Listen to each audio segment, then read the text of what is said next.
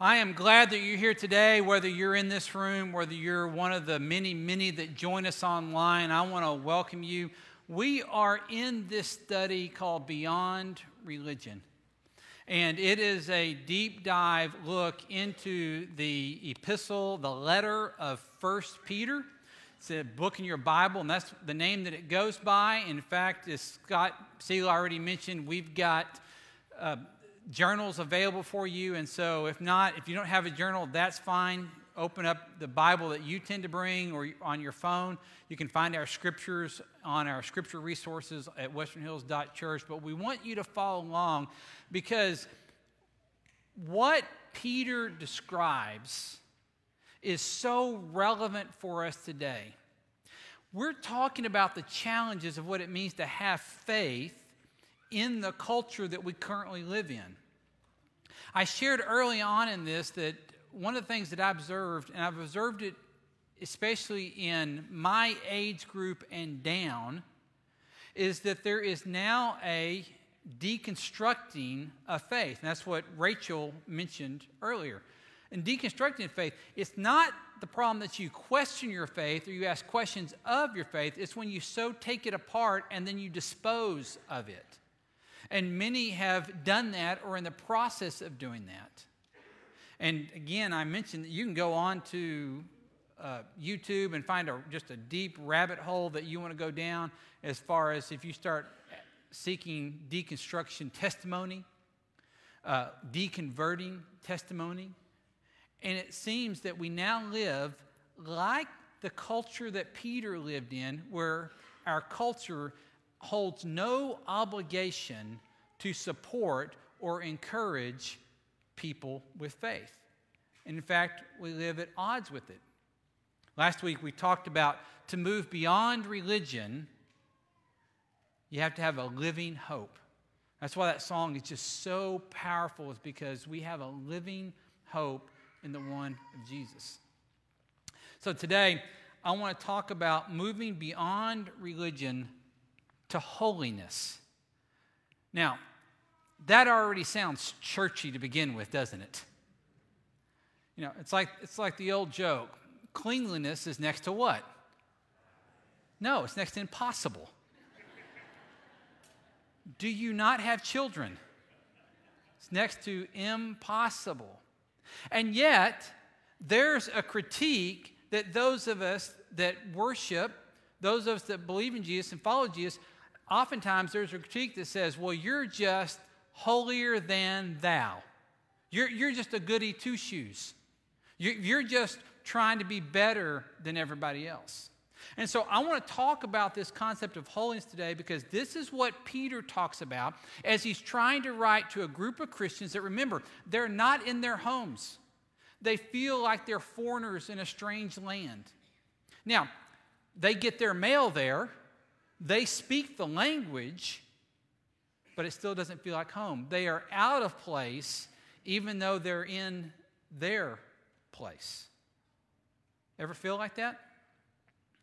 And Peter's going to call them to holiness, and we're going to unpack that second part of chapter 1 today. But it's beyond religion to holiness because the struggle that so many people have then and now is when they start thinking about religion and faith, it seems like, or they've got a world that's constructed off of, religion means that you're a rule keeper. And unfortunately, guys that do what I do, sometimes we've so simplified it or boiled it down the way we've talked about it. What we communicate is that God's greatest desire is that he sits up in heaven and he watches all of his children follow the rules. If they will just keep the rules, that'll be fine.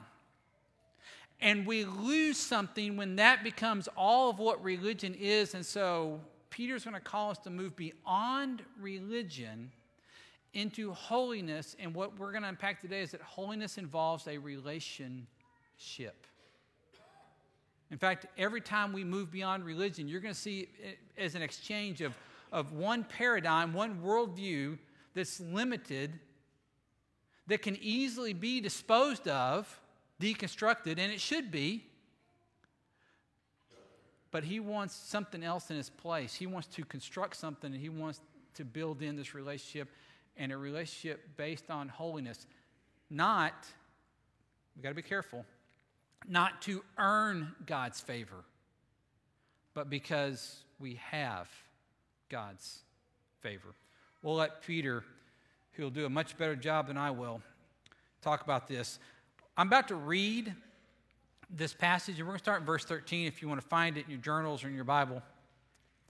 But before we get to that, I need to give you a definition, because you may not know this because we use holy in so many different ways. But here is what the word holy means. It means set apart. It does not necessarily, at its core, mean good all the time. It doesn't mean that you're, it doesn't simply mean you're just a moral person. It means you're a set apart things. And we understand this. In marriage, maybe it's a little bit of a dated term now, but you've heard it referred to as holy matrimony. It doesn't mean it's a perfect marriage. What it means is it's a set apart, that there's one spouse and another spouse, and they are dedicated to each other. They're set apart for each other. And there's a few things in our life like this. There's a lot of things that I'm willing to share in my life. You can come eat at my table. You can borrow my car. What you can't use is my toothbrush, because it's set apart for me. And there's a holiness that God's calling us to, and it's a set apartness over and against the culture. And he's going to call us this, but every time you hear the word holy, I don't want you to hear just a moral good, but a set apart, a distinct people, as we're going to find out, a peculiar people with this. You're going to see a couple of highlighted words. We're going to go through a few of these passages, and then I'm going to come back to some of these highlighted words and what they mean for us. But if you want to make some notes as we go along, I definitely invite you to do that. I want you to hear this reading first.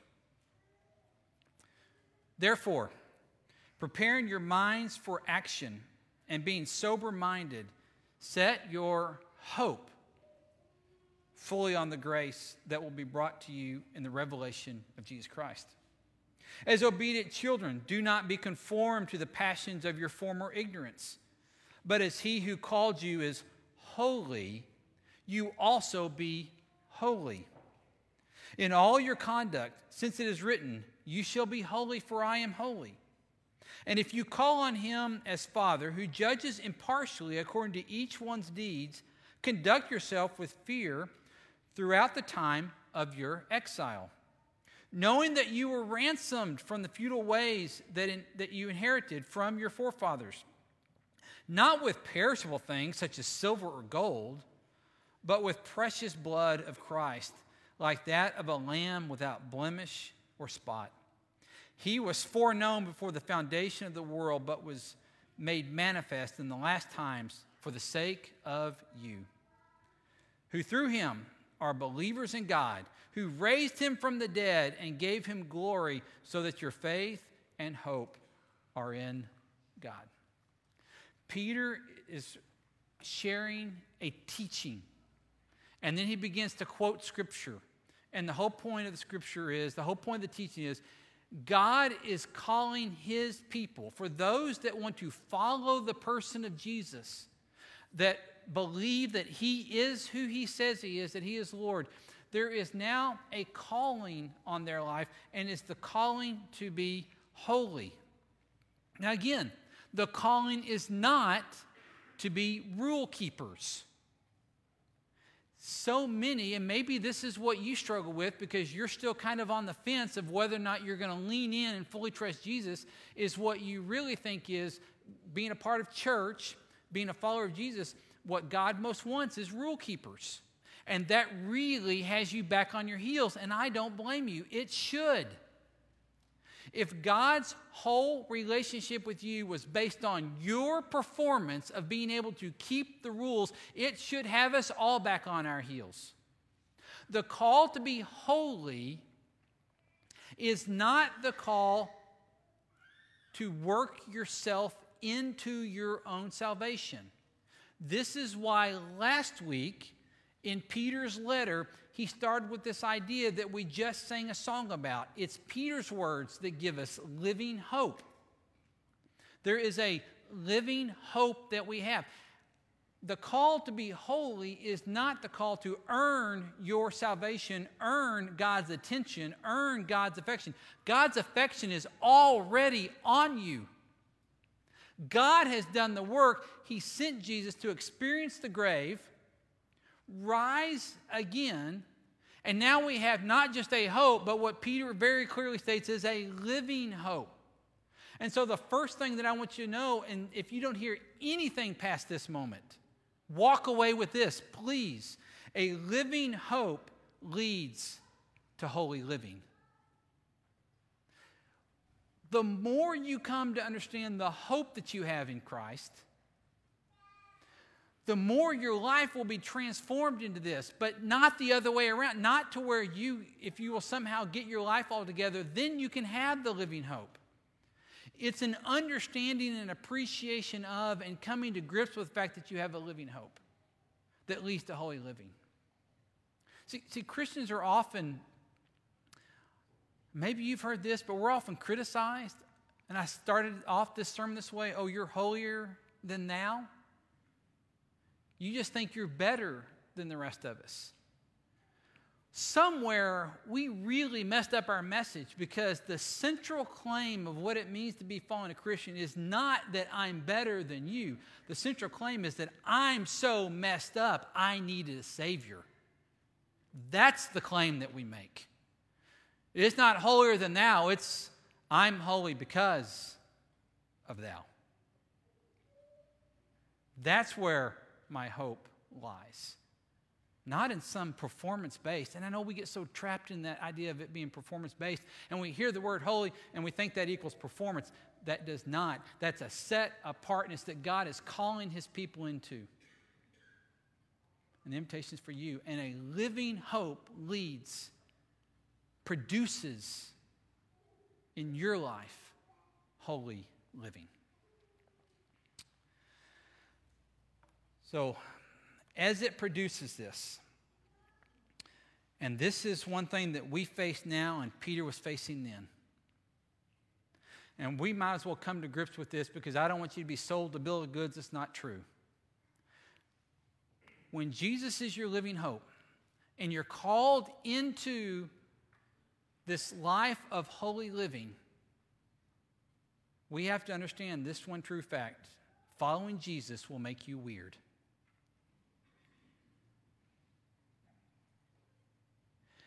This is not culturally approved. Remember in chapter 3, verse 15, Peter says, be ready to give an answer for the hope. His theme is consistent throughout. For the hope that you have in Jesus. And he is saying that because people will come up and say, I don't understand why you choose to live the way that you live, because it strikes me as wholly and completely irrelevant. It doesn't even seem practical. The way you do your taxes doesn't make sense. The way you run your business seems like you could lose money in the process. The way you treat others, the way you enter into relationships, the way you regard sex, none of it seems to make sense. Why would you choose to live that way? And God is wanting a holy people that will live set apart from the world, with the reality and the knowledge that they will be odd, they will be peculiar, and there'll be a difference between how they live. And this was absolutely true in Peter's day and the first couple hundred years of Christianity. This was amazingly true. I've shared what I'm about to share with you before, but as I prepared for this message, this seemed too important not to come back to, especially with what Peter's trying to tell us. In that book that I quoted last week, Live No Lies, John Mark Comer uses the research of a man named Dr. Larry Hurtado, who during his life, he passed away not too long ago, but during his life was the foremost scholar in the world on the first couple of hundred years of early Christianity. And he had a massive research project where he asked the question, why in the world did Christianity ever make it out of the first century? It wasn't well funded. It didn't have political power. It didn't have an army. It wasn't well organized. There is no sociological reason that it should have made it out of the first world, but not only out of the first century, but not only did it make it out of the first century, it toppled the Roman government and the Roman state because of the way the Christians chose to live. They were oppressed at every turn, beginning in Peter's day, and yet something about them was rebellious, and it toppled and changed the world. And as he did that research, there were 5 things that the church lived out that made it unique and distinct. And I want to share those with you because I think this is so informative. And so here they are. Number 1 is this. The church was multiracial and multi-ethnic. Nowhere else in the first century except at the church, did you experience this crossing of cultures and ethnicities, this mingling as you did on the same level with the church. It was a system built on class and rank and priority and all these other values, and yet at the church, you've got this melting pot, and the church led the way in that. Number 2 is this.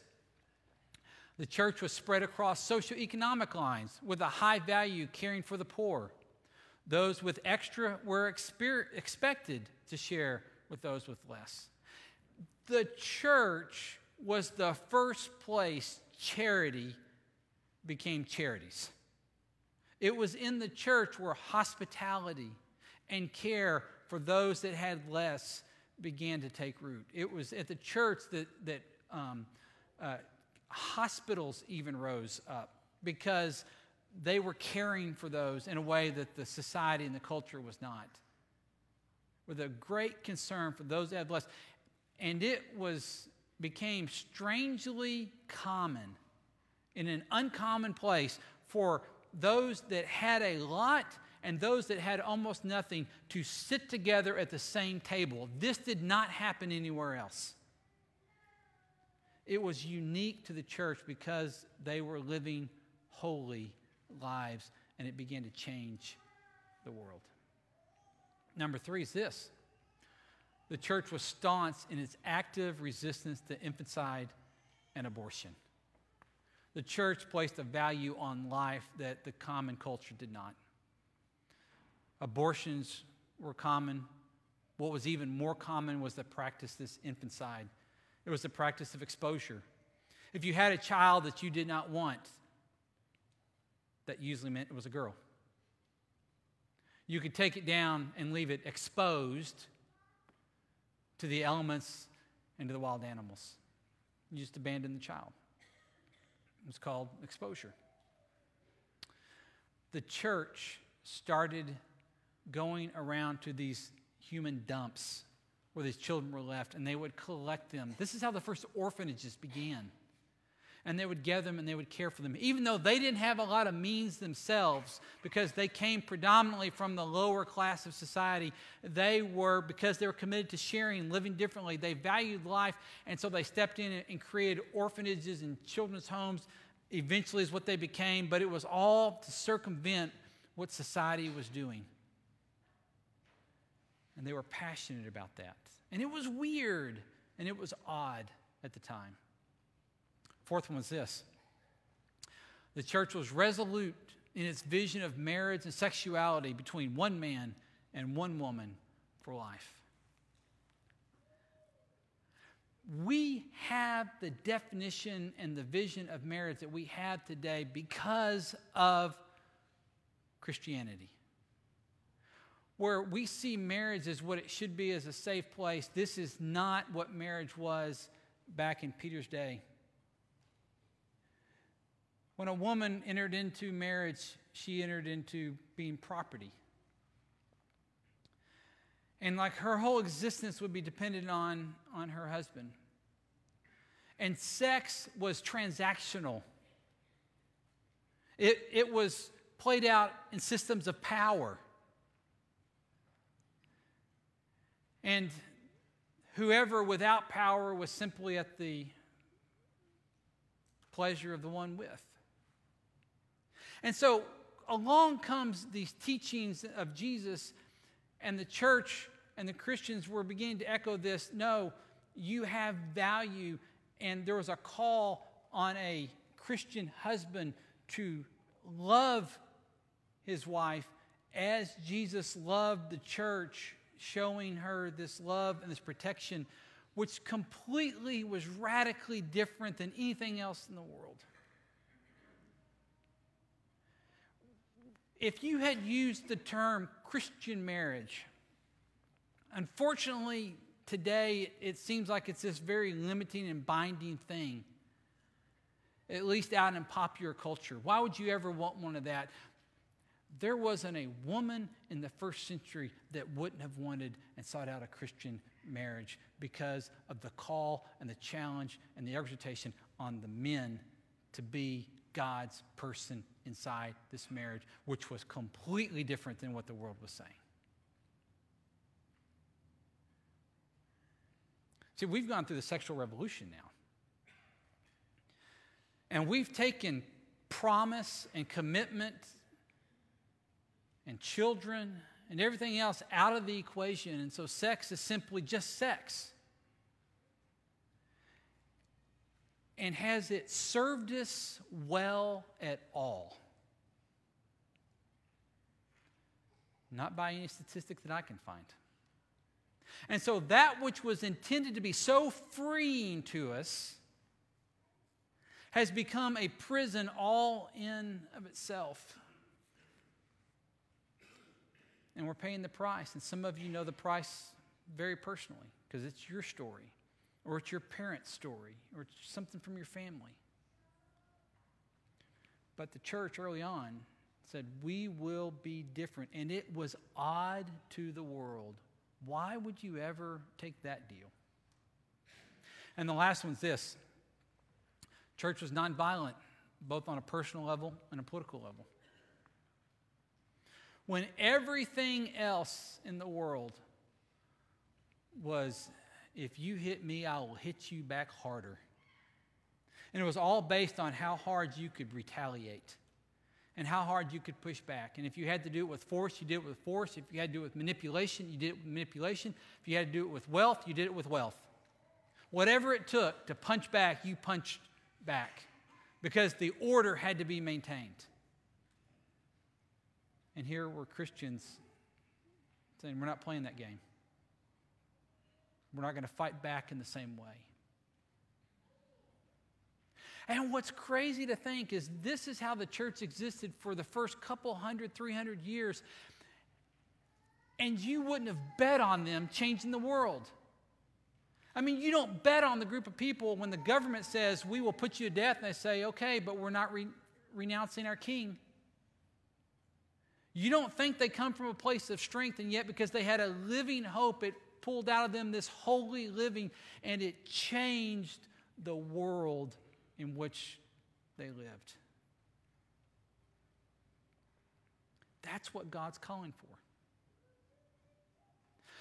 Because this is why Peter would encourage them to hang on to their faith, but don't live it out like anybody else. Live it out distinct and holy, because when you live out this faith, when you're willing to be odd for God, when you're willing to be this weird for Jesus, there is a blessing that comes, not just to you. You have the living hope, but there's a blessing that comes to the world. So the other thing that I want you to know is lived out holiness is a blessing to the world. The church most serves the world, not when we look like the world, but when we are the church that's holy. Because there is a blessing that the world receives. Jesus gathered a group of his early followers, and it was a ragtag bunch. And he stood on a hillside with the Sea of Galilee at the bottom, And he gave a sermon.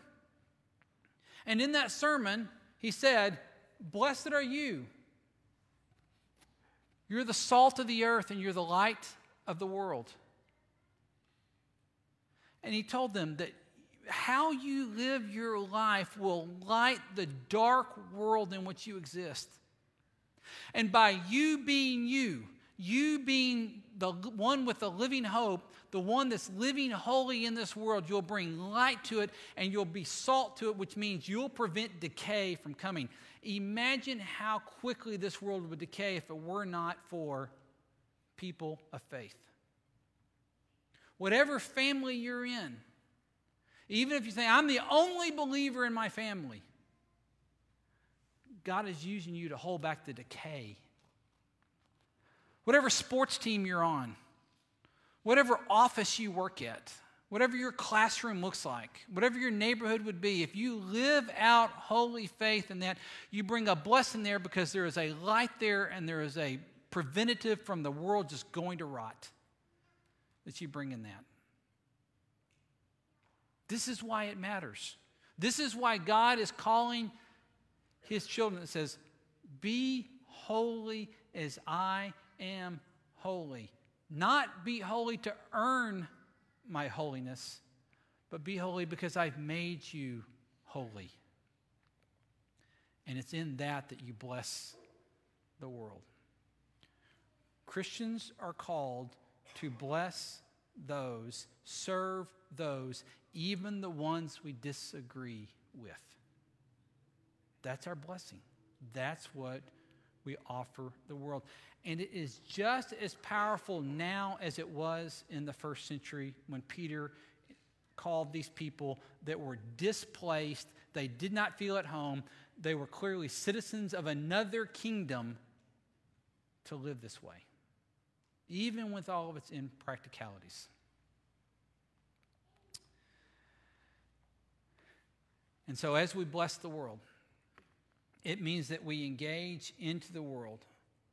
The temptation is often in church is to think that what we really need to do is we need to remove ourselves from the world. We need to get into our little fortress and we need to hunker down and huddle up, right?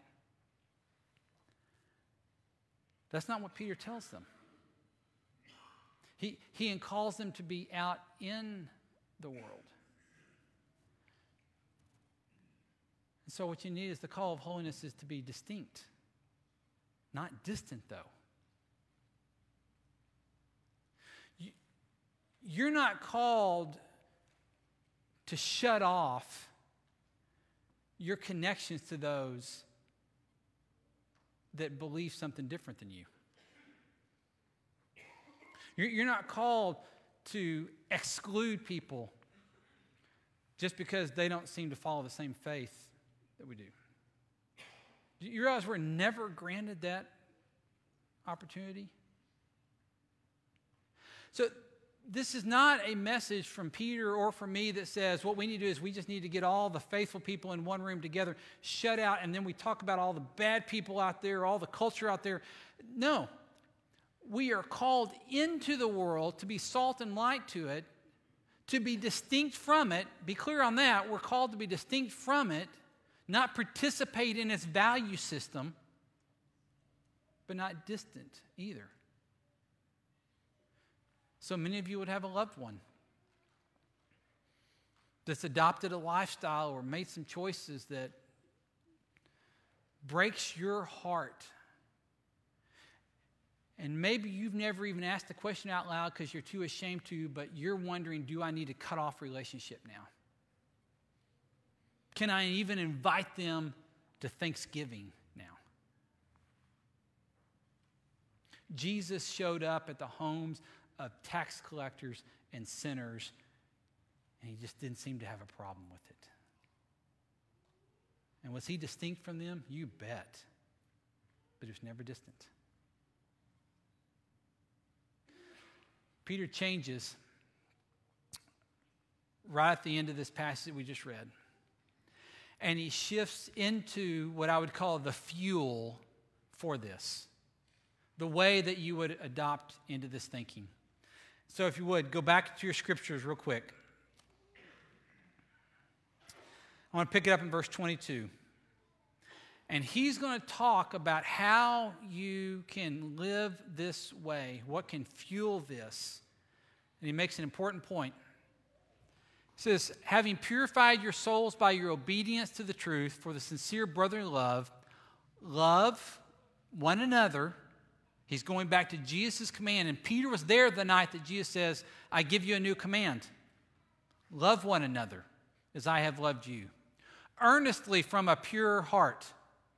Since you've been born again, not of perishable seed, but of imperishable through the living and abiding word of God.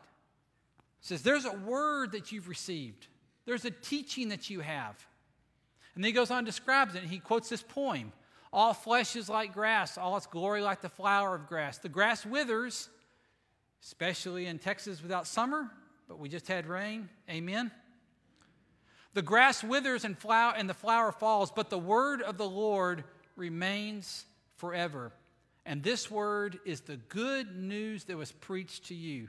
Now watch what he does. So put away all malice, all deceit, all hypocrisy, and envy, and all slander. Like newborn infants, long for pure spiritual milk, that by it you may grow up into salvation, if indeed you've tasted that the Lord is good. He says, get rid of all malice, all envy, all slander, all jealousness. Now, oftentimes we'll find some scriptures or we'll find some list in the New Testament, and it gives a list of kind of the bad sins. I don't like this list because I fall on each one of those things. I want a list that says, okay, don't murder. Okay, I haven't done that. I'm good. But he says, don't fall into this. Be a different people, and the way you do that is you feed on the Word of God. He says that your diet matters. And so that's why he uses this illustration of just like a baby is going to consume and crave rich spiritual milk, that's what I want you to do. I want you to feed on that and be in God's Word. It's so tempting to see God's Word is irrelevant and impractical, but he says, no, I want you to be deep into that. Your diet says a lot about you, right? You know, it's like we know where you're from. I like finding out where people are from and seeing what kind of foods that they grew up on and what they eat, you know. So if you come from a place in Mexico, one of my favorite, it's Mexican food, obviously. If you come from a different part, Louisiana, it's got some Cajun food. Tell me about Cajun food. If you come from the deep south, we've got two words, barbecue, deep fried. That's our diet, But it tells you something about it. It tells something about where you're from. What he's saying is, I want you to live off of a diet of God's Word, because that declares where your home is. And your home is in a kingdom that's coming. That's what he wants. So here's a principle for you. What you consume, you will assume. What you consume, you will assume. If I did nothing but listen to gossip about you, I'm going to draw some unfair assumptions about you, right? If you did nothing but listen to gossip about me, you would draw some unfair assumptions about me. Whatever you consume, you start to assume about that. And so if our diet is all about gossip, it's all about slander, it's all about listening to one side of the political discussion and not the other, it's all about fear, you're going to start making some assumptions, right? What Peter is saying is, find the core of your diet in God's Word, and then your assumptions will lead you into a living hope, which is where he started this whole thing. We've got to be committed to God's Word. I never want you to simply take what I say for granted. I want you in God's Word. That's why we provide the scripture journals, because we see that as core to this belief.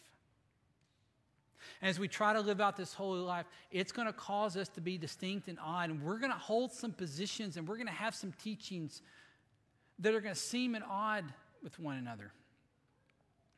At odd with the culture, sure. And we may get picked on and pushed around, but that's the call there. One of them is this. We live in a world that culture has all kinds of pressures right now when it comes to same-sex relationships. And the criticism that comes at us is, you hate us. Now, I'm going to be fair. I can't speak for every church out there because I know that some ungodly things have been done in the name of Jesus. Good not approve of.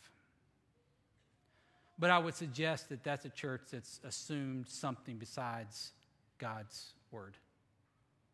Because the truth is this.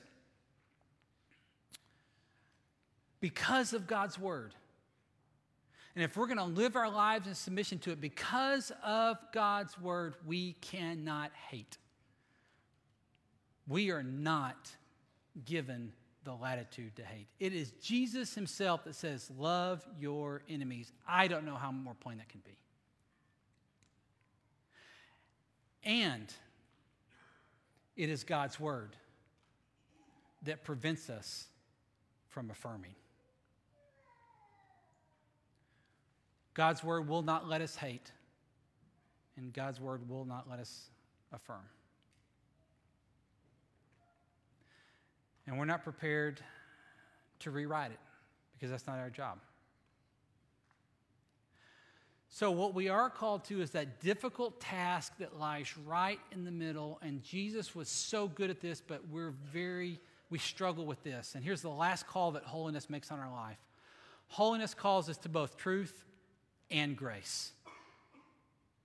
Holiness calls us to truth, what God calls us to be a holy, set-apart people, because that's his invitation to us, and be grace-filled in it. Because remember, we were the ones that were slanderous and malice and gossipy and evil and consumed with all kinds of lust, and he came along with his grace and saved us. Jesus comes in contact with a woman. He's teaching at the temple. And he's interrupted by a crowd of people that come and they throw a half-dressed woman at his feet, and she's been caught in adultery. And while most of the guys around pick up rocks because they're all about truth and they're going to stone her, Jesus kneels down and begins to scribble something in the dirt. And he asks the question, whoever is without sin, throw the first stone. And they realize that they've been caught up in that moment, and so they begin to drop the rocks and make their way. Till it's just Jesus and this woman, and they're standing there alone, and he stands her up, and I don't even know if she's made eye contact with him this whole time, but he stands her up, and he says, where's those that have accused you? And she says, they're gone. He says, well, I don't accuse you either. A word of grace. He spoke a word of grace when she expected stones to hit her body. He says, I don't accuse you either. And he says, now leave your life of sin. And he spoke a word of truth. Jesus could hold grace and truth very comfortably. We need to be able to. So I'm going to challenge you. The only way we get there is to be in God's word. So what are you consuming?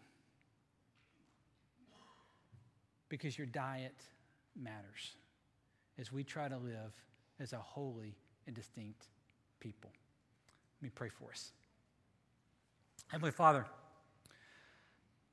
I pray that the church, your people, that we would be distinct again. And even in the midst of the waves of culture, that we would be a holy people. Not because we're better than anybody else, but because we're in such need of the hope that you bring. Father, help us to be people that hold up truth, and help us to be people that hold up grace. And help us to be the light and the salt to the world. Father, I pray for anyone here that's been caught up and they think that what you want is rule keeping instead of holy living. Father, may you begin a work in our hearts today to change that perspective, that we would have the living hope that comes from Jesus. It's in his name we pray.